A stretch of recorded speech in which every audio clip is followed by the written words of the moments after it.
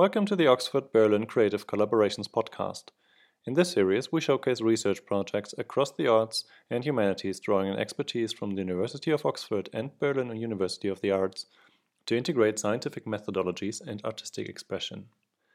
This week, we'll be exploring the project Sounds of Contagion. The Sound of Contagion is a project born out of the collaborative partnership between Berlin and Oxford. Chelsea Hayth, Robert Laidlow, and Wenzel Mennert are collaborating on this project to answer the question, what does a society of contagion sound like?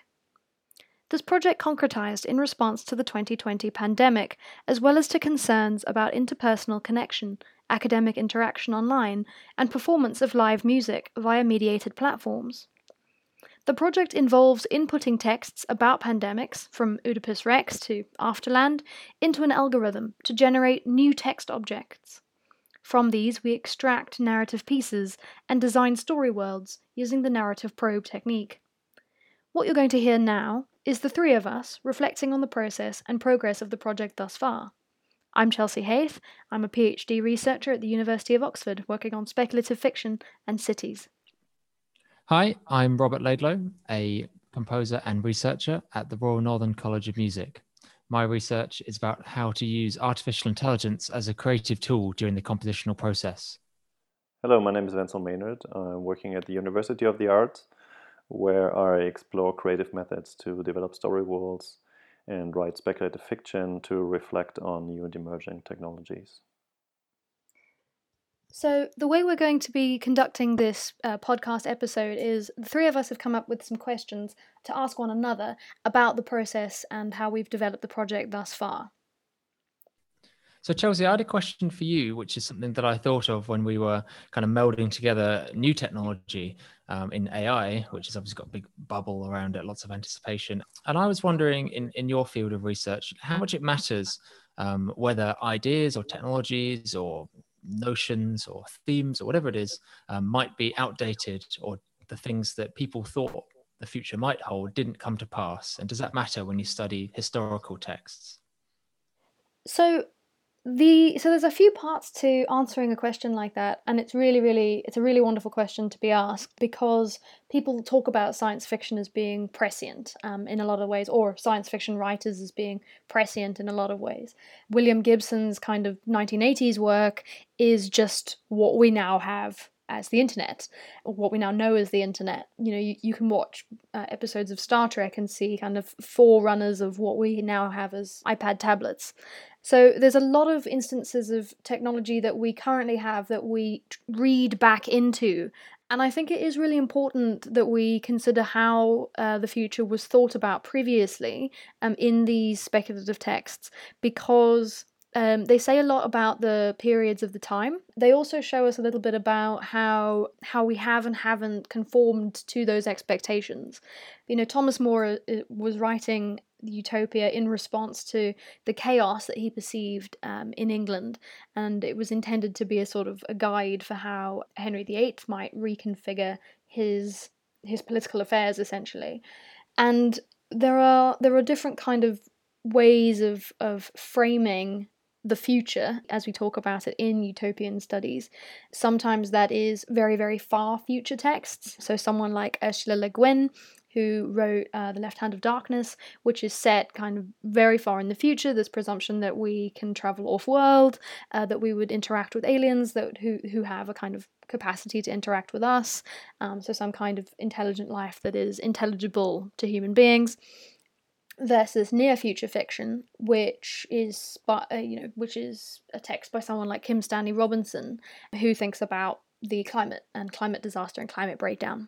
Near future texts are very often more troubling, but also more revealing about what the societies that we have might become. And also it tells us a lot about who we might leave behind.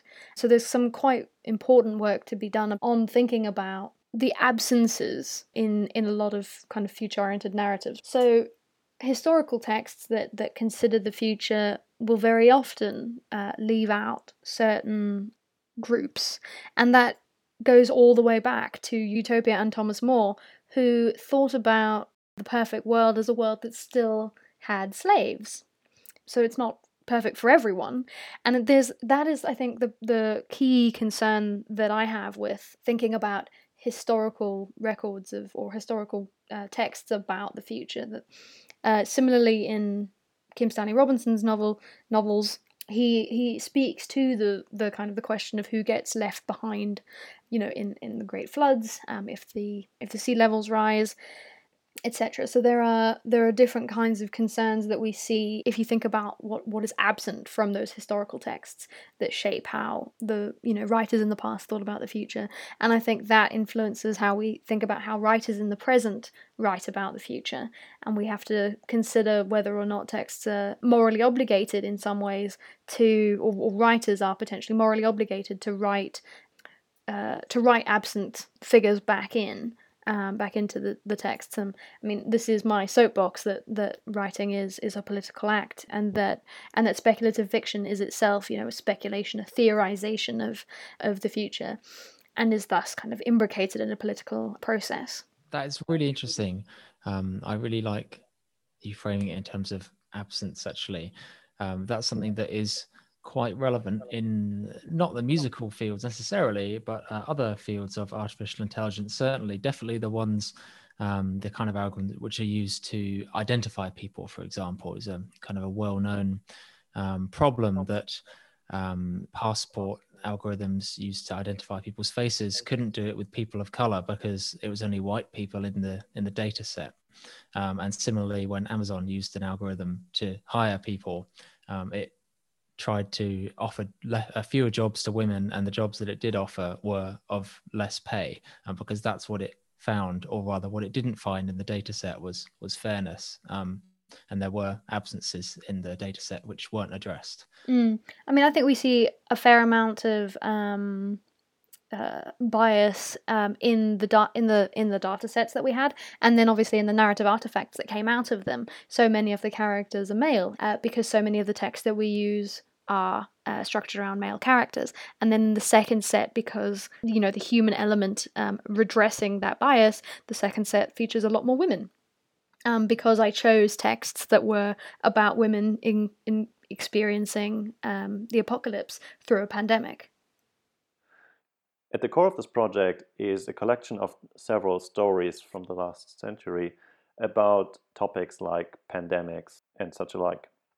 And Rob, I wonder, as you were taking care of the whole artificial intelligence and the process of integrating those stories, could you describe a little bit how do you feel that AI is helping you as an artist with your creative work?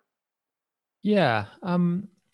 Well, artificial intelligence is first and foremost a new technology, and there's always room for new technologies in the creative process, and that's always been the case, whether it's been the invention of the piano or of the laptop, or even of an instrument like the violin is still a technology of some sort, even though we don't think of it now in that way. So I think as a researcher, it could be really beneficial to, in general, for any technology, test out what it can do, what its benefits are, and what it can offer both to a composer, but also a performer or an amateur or a teacher, that kind of thing. But with artificial intelligence in particular, there are a few really interesting parts of it that I find very useful in my creative work. It can offer unexpected and unlooked for solutions to problems you might pose to it. And that's quite different from using like a top-down algorithm where you told it what to do the whole time, or an algorithm that does things at random where there's really no decision-making process at all. But it's certainly not like working with another human who you can have a proper conversation with and who can actually sentiently understand a project that we're working on in the way that the three of us understand the project we're working on. That can be sort of stimulating, exciting, and push you in new directions in a way that other technology and working with other people can't quite do, or can't do in the same way. So we used AI to generate the text of this project, this research project, which is something I've done in the past and something I find really useful in my general practice as a composer, because there's quite a big difference between using music written by an AI and responding to text written by an AI. You have quite a lot more freedom with the latter, and you can interpret it in different ways, and it just adds a whole different layer of the creative process. So what I've done in this project, and what I've done in previous projects as well, is used a selection of text generating algorithms. Okay, and what these things do really is they just learn from it's called a corpus. So you put together all the text you want it to learn from. In this case, all of these brilliant texts that Chelsea has put together. You put all of them into one big chunk, and you get an algorithm to look at it and look at it again and again and again and again. And each time it looks through the entire corpus, it changes a few little mathematical functions within its little neural network, within its kind of AI brain, as it were. And each time it changes these mathematical functions, what it produces becomes closer to the original data set, I guess is the best way of describing it. And so if you leave it for long enough, eventually it will produce something that at least the algorithm thinks is very close or indistinguishable from the original data set in whatever way it thinks that is. And that might be in terms of sentences or grammar or characters. But you can also, with high-level algorithms, also have it bring up, themes and longer-running narrative elements as well. So I'm going to pose a question now to Wenzel. Would you describe your narrative probe strategy and talk a little bit how we've applied it to the AI-generated texts to produce a final narrative? So the way that I understand narrative probes, or rather the way that I look at narratives, is that I'm very much interested in the way that narratives show a structure or show a world that is structured around the protagonist. So when I read a story, like you gave the example of William Gibson before, when I read Neuromancer, for example, I'm not so much interested in the way that the protagonist case goes from one dilemma to the other or makes his decisions and goes through this character arc. I'm more interested in the world that he describes, so the world that Gibson describes, and how new technologies are involved in this world. So there, in his example, what's it called? SimStim, I think. Those technologies where you can simulate the senses of somebody else, and then you create some empathy basically with other person. It's interesting how he describes it. So for me, what I'm looking at is how those technologies are becoming like new actors or new powerful players within a society, and how people were imagining that. So depiction of narrative worlds is basically done through narratives. And when we read narratives, there are those descriptive passages that explore and explain the world and how it's structured. And for me, a narrative probe, on the other hand, then is a text, is like a very short text that gives an insight into this imaginary world. And I use this technique of narrative probes often to, like, for example, write science fiction with developers to better reflect on their way that they imagine how a technology might change the world, and to also like bring in ethical reflections of what kind of unintended consequences do we find in this world and how they imagine it. And if we change the narratives, might we also generate another world which is more preferable to us from an ethical standpoint? Coming back to this process here and the project that we are working on here, what I find very much interesting here is that the narrative probes, like those little text artifacts that were giving an insight into those worlds behind it, were actually not written by real persons, but they're written by an AI. So the AI took the corpus and it was writing its own stories. And when we read those stories, for us, it's hard to understand them because they are clearly not written with an understanding of sense in it, because oftentimes they clearly do not make sense. But while reading it, what our brain does, it tries to make sense of them. So we get trigger points in the stories. Just read the first two sentences of one of this. The International Committee of the Dead voted unanimously to authorize the operation to liberate the cities from clutches of the marauders. And just in this sentence, we get so many trigger points, so many cues about the world. We hear something of an International Committee of the Dead. We hear that there are cities which need to be liberated. We learn that there are marauders. In our mind, when we read this, a whole world expands. And we dive into that and try to explore it and want more cues from the text. But obviously, as this text is not written by a person, the cues we get are just coming and throwing in randomly, and it's us as readers who are creating this world while we read it. And it's a very cognitive process. And this is what really triggers me when reading those AI narrative probes, or this AI created narrative probes, because it's a very intriguing thought process that evokes in me while reading it, and I think it will be similar to the readers or to the listeners when we read the stories to them. Okay, then Chelsea, I have one question for you. So, as you are interested in narratives and also interested in speculative fiction and futures, I wonder where do you see the connection between narratives and like future thinking and the way that we imagine the future? When I research science fiction and speculative fictions, and I'm looking at how narratives about the future are constructed, it's quite important for me to map those onto the present.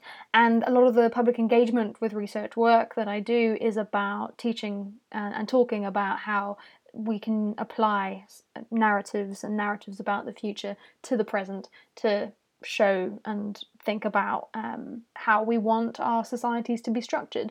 And I come to it from a post-colonial studies background. That was my initial training. And what that means is that I very often approach texts about the future from a decolonial perspective or from a theory from the global south perspective. And I think that's also quite important, and that's something that I'd like to see more of in sort of global north academy, is an approach that doesn't view the south as the site of field work, but maybe reversing that view, and so taking a southern view of the north and thinking about the west, thinking about Western modernity, for example, as a site for field work. Those are the kinds of concerns that I think are useful to tease out in future kind of oriented texts to think about, and I think that they generate kind of commentary and a political engagement that is quite necessary. And I think the place that this research can go to is really thinking about and doing sociological testing and scientific testing on the capacity of texts to create empathy.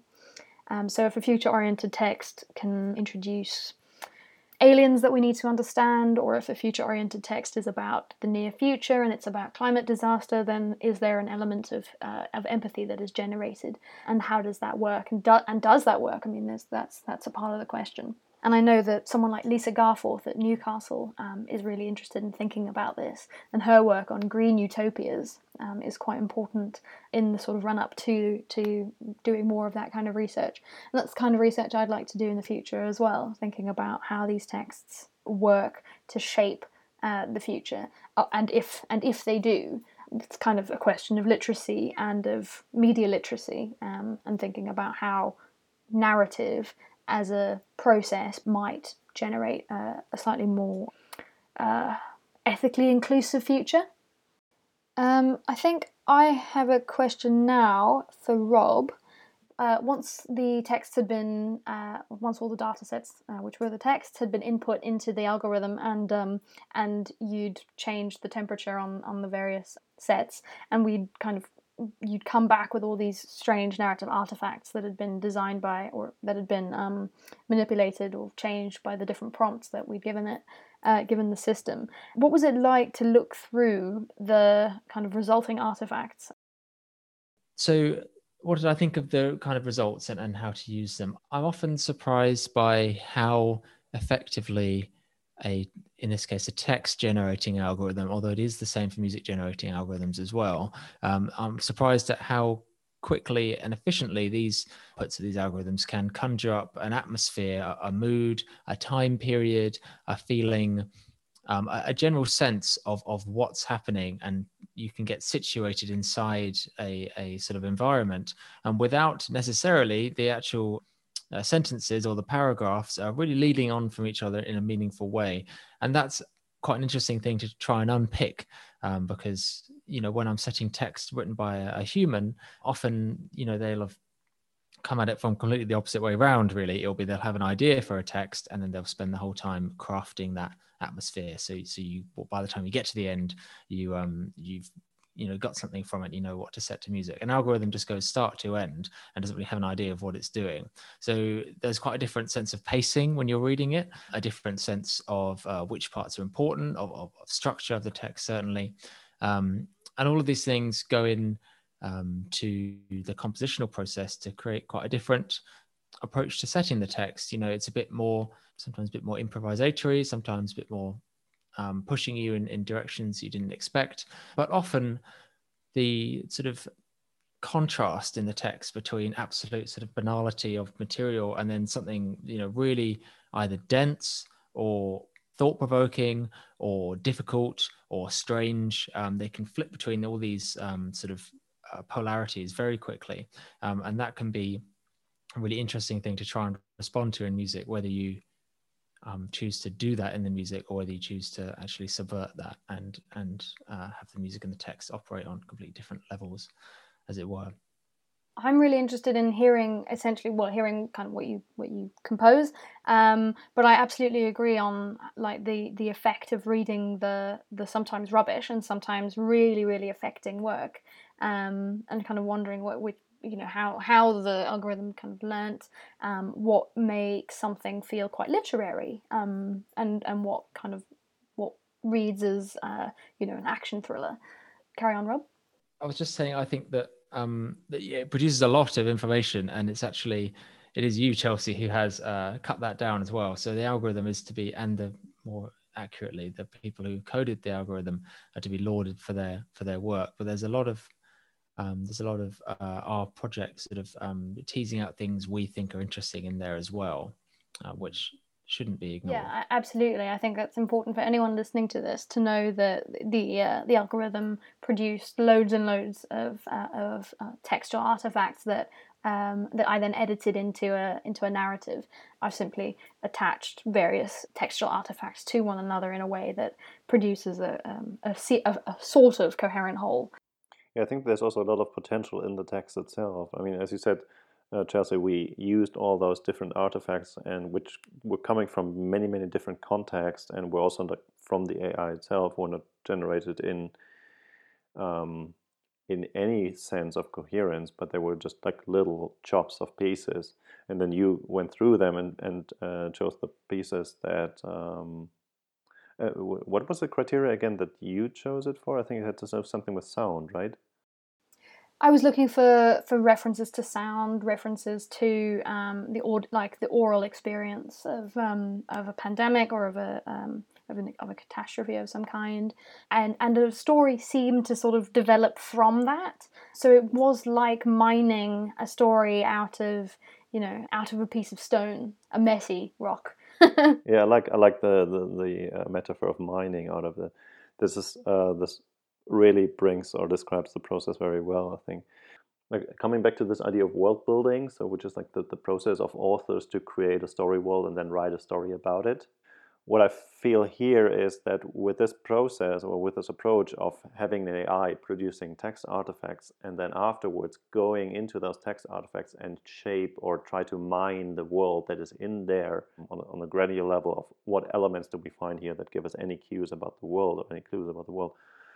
I find this is a very creative approach also to go to the process of world building. Like we as authors of this piece, we did not thought about it at first and then put it together, but instead we had some external creative process, namely here the artificial intelligence, that was giving us all those artifacts, and then we went in there and were looking for the cues and put them together. So it's not the way that actually intended that machines or technology is helping us to become better. Here it feels more that we are helping the machine or the technology to become better by giving sense to what it created here. That kind of leads into what I was going to ask you about, Wenzel. What you see as the role of the author in your work, really, how important is the author? Again, because earlier you were talking about reading this machine learning generated material as a reader and it being an exercise for the reader. And I think that's very true. And it just sort of got me thinking, well, what if we enter a world, say, where a lot of books, say a lot of best-selling, read them on the beach kind of books are written by an AI, which is not an unreasonable thing to think might happen. What do you think the role of the author is in that case and in your work? Does that matter? That's a very good question. I think it depends on the perspective on how you look at it. I mean, you probably know this very famous quote by Roland Barthes, who says the author is dead, and by that he basically refers to that every text that is produced is reproduced by the reader. So the reader is creating the world, is probably interpreting a text differently than the author might have thought it would be interpreted. So the power shift of like analyzing or understanding narratives is going away from the author, but is more focusing on the text or maybe even on the reader. The reader understands and creates the world in his imagination. So when you bring this example of the like a very easy literature, of a very easy thing that you can read on the beach, or like those Groschenromane, as we say in German, I think here it doesn't really matter who the author is, I would say, but it's only about what it does with you as a reader and what it does with you while you're reading it. And coming back to the work that we did here and the piece that we did here, what I find so interesting about this experiment, and when reading it, that is, for me, I found it extremely engaging.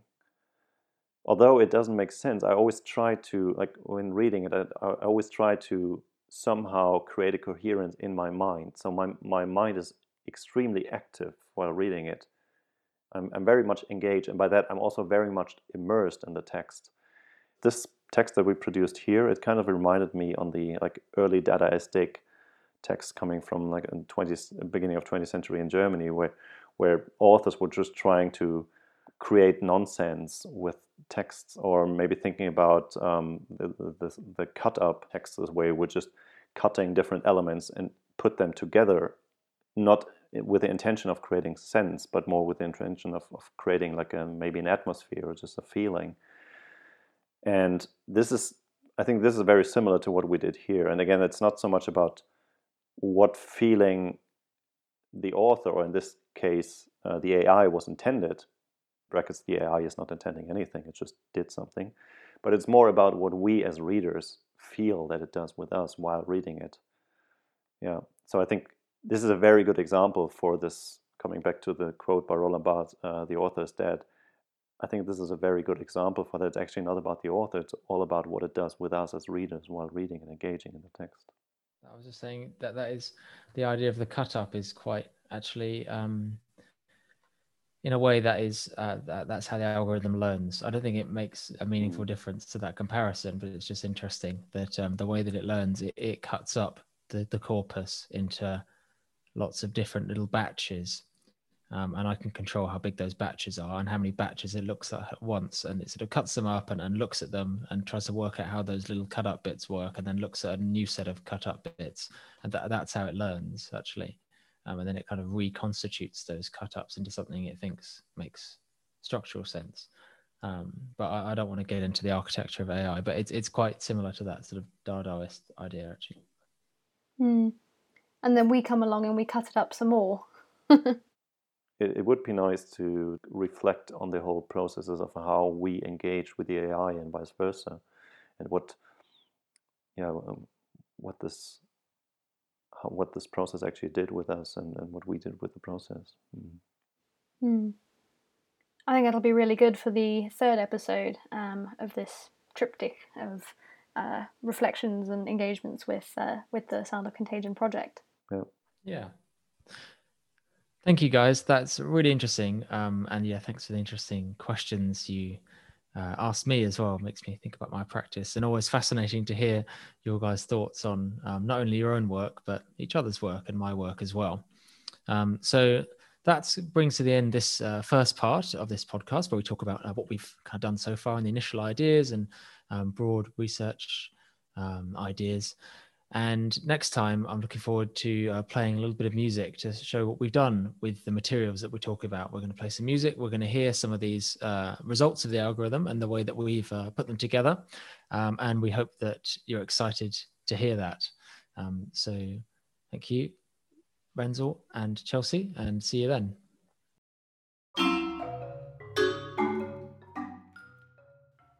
Many thanks for listening to our work.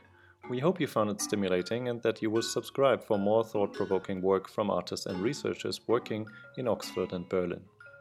If you would like to get in touch, please email us at info@oib.ox.ac.uk.